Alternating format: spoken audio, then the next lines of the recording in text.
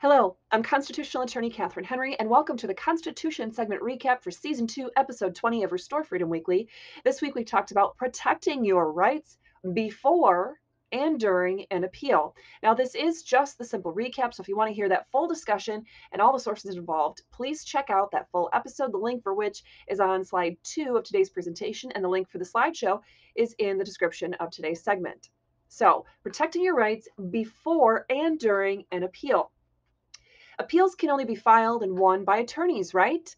Wrong. There's no need to think about the requirements for an appeal until you've lost your case, right? Wrong. In this week's episode, we walked you through the what and how of appeals so you don't lose your rights before you've realized what it even takes to protect them. As always, by 10 o'clock in the morning on the Tuesdays before our shows, we post the Tuesday True or False question of the week. We post that to Telegram and YouTube. This week's question was, you can always appeal when your case is over, so there's no need to think about appellate strategy when your case is just in the trial court. True or false? Again, make sure to check those out on Telegram and YouTube and answer those every week to participate in a little bit of Tuesday, true or false. The when and where of appeals we've already discussed in prior episodes. This slide will give you direct links to 5 prior episode videos, as well as slideshows or PDFs that went along with those particular topics to help you, again, through the when and where of appeals. This week, though, we covered the what and how of appeals.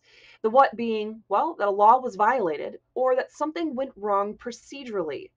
And because you're appealing something that was done wrong at the lower court, the issue has to be brought up in the lower court first, generally speaking. So we talked about that most appellate issues must be preserved for appeal, which means that they must be first presented to that trial court before you're able to raise them on appeal. So when you figure out that you have a need for an appeal, well, the first thing you need to do is identify the substantive issue. What is it that you're asking the court to address? And once you have that identified, you need to then figure out, well, did I make sure to raise this at the trial court level first? If you didn't, it may be too late, but there might still be time for you to file a motion or bring it up on the record in some way in front of the trial court. Now, there's an exception to this rule, and that's subject matter jurisdiction.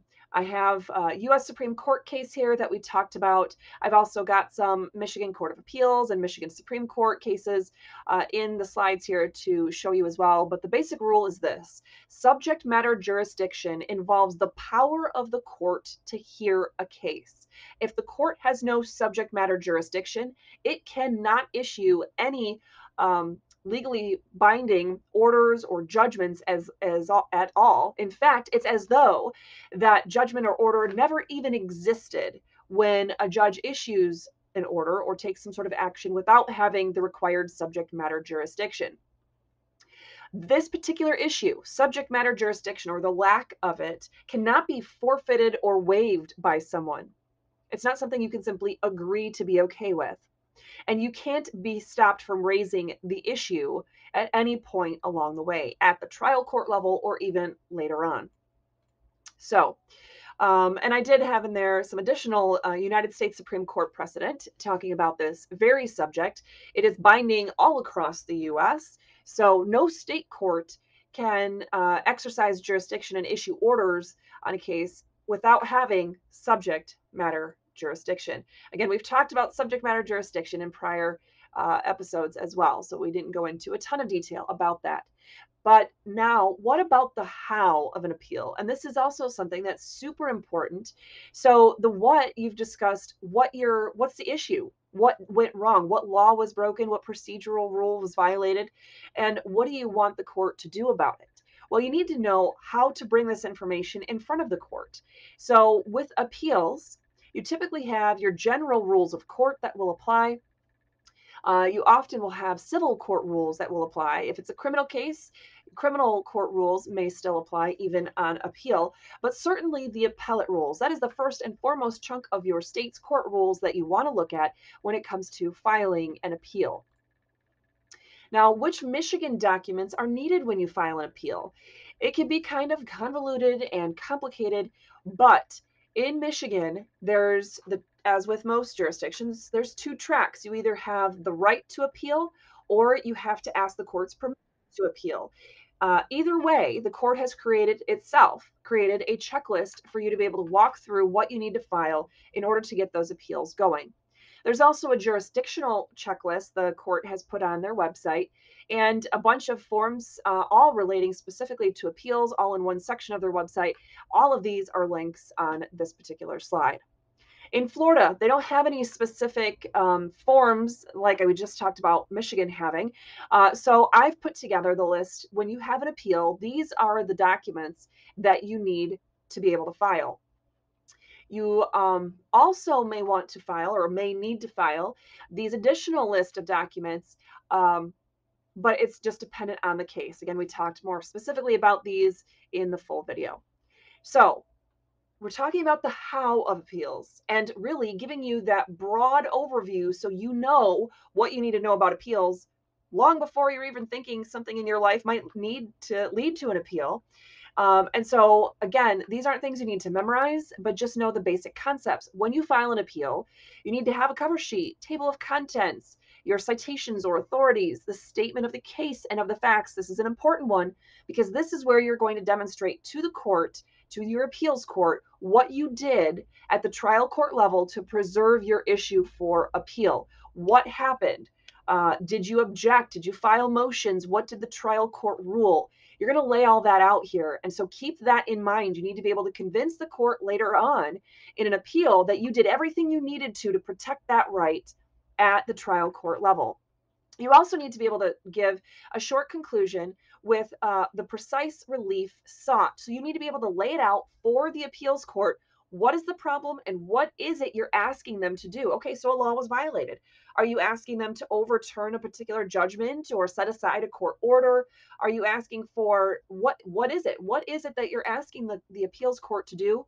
And did you preserve that right? So those are the biggest questions that are involved in this how to write a brief that come up that you need to be thinking about long before your case ever even looks like it might be heading to an appeals court. So the last piece on how to write an appeal, you need to be able to identify the issues and organize your brief if you ever need to get to that point. So you need to be thinking long before an appeal is even in the picture. I would say long before you even get to having some sort of a case, criminal or civil, you need to be thinking about constitutional issues. Specifically, reread the US Constitution, first 10 amendments, and the 14th Amendment, as well as your state constitution's Declaration of Rights. You need to reread those several times to master those rights that are constitutionally protected.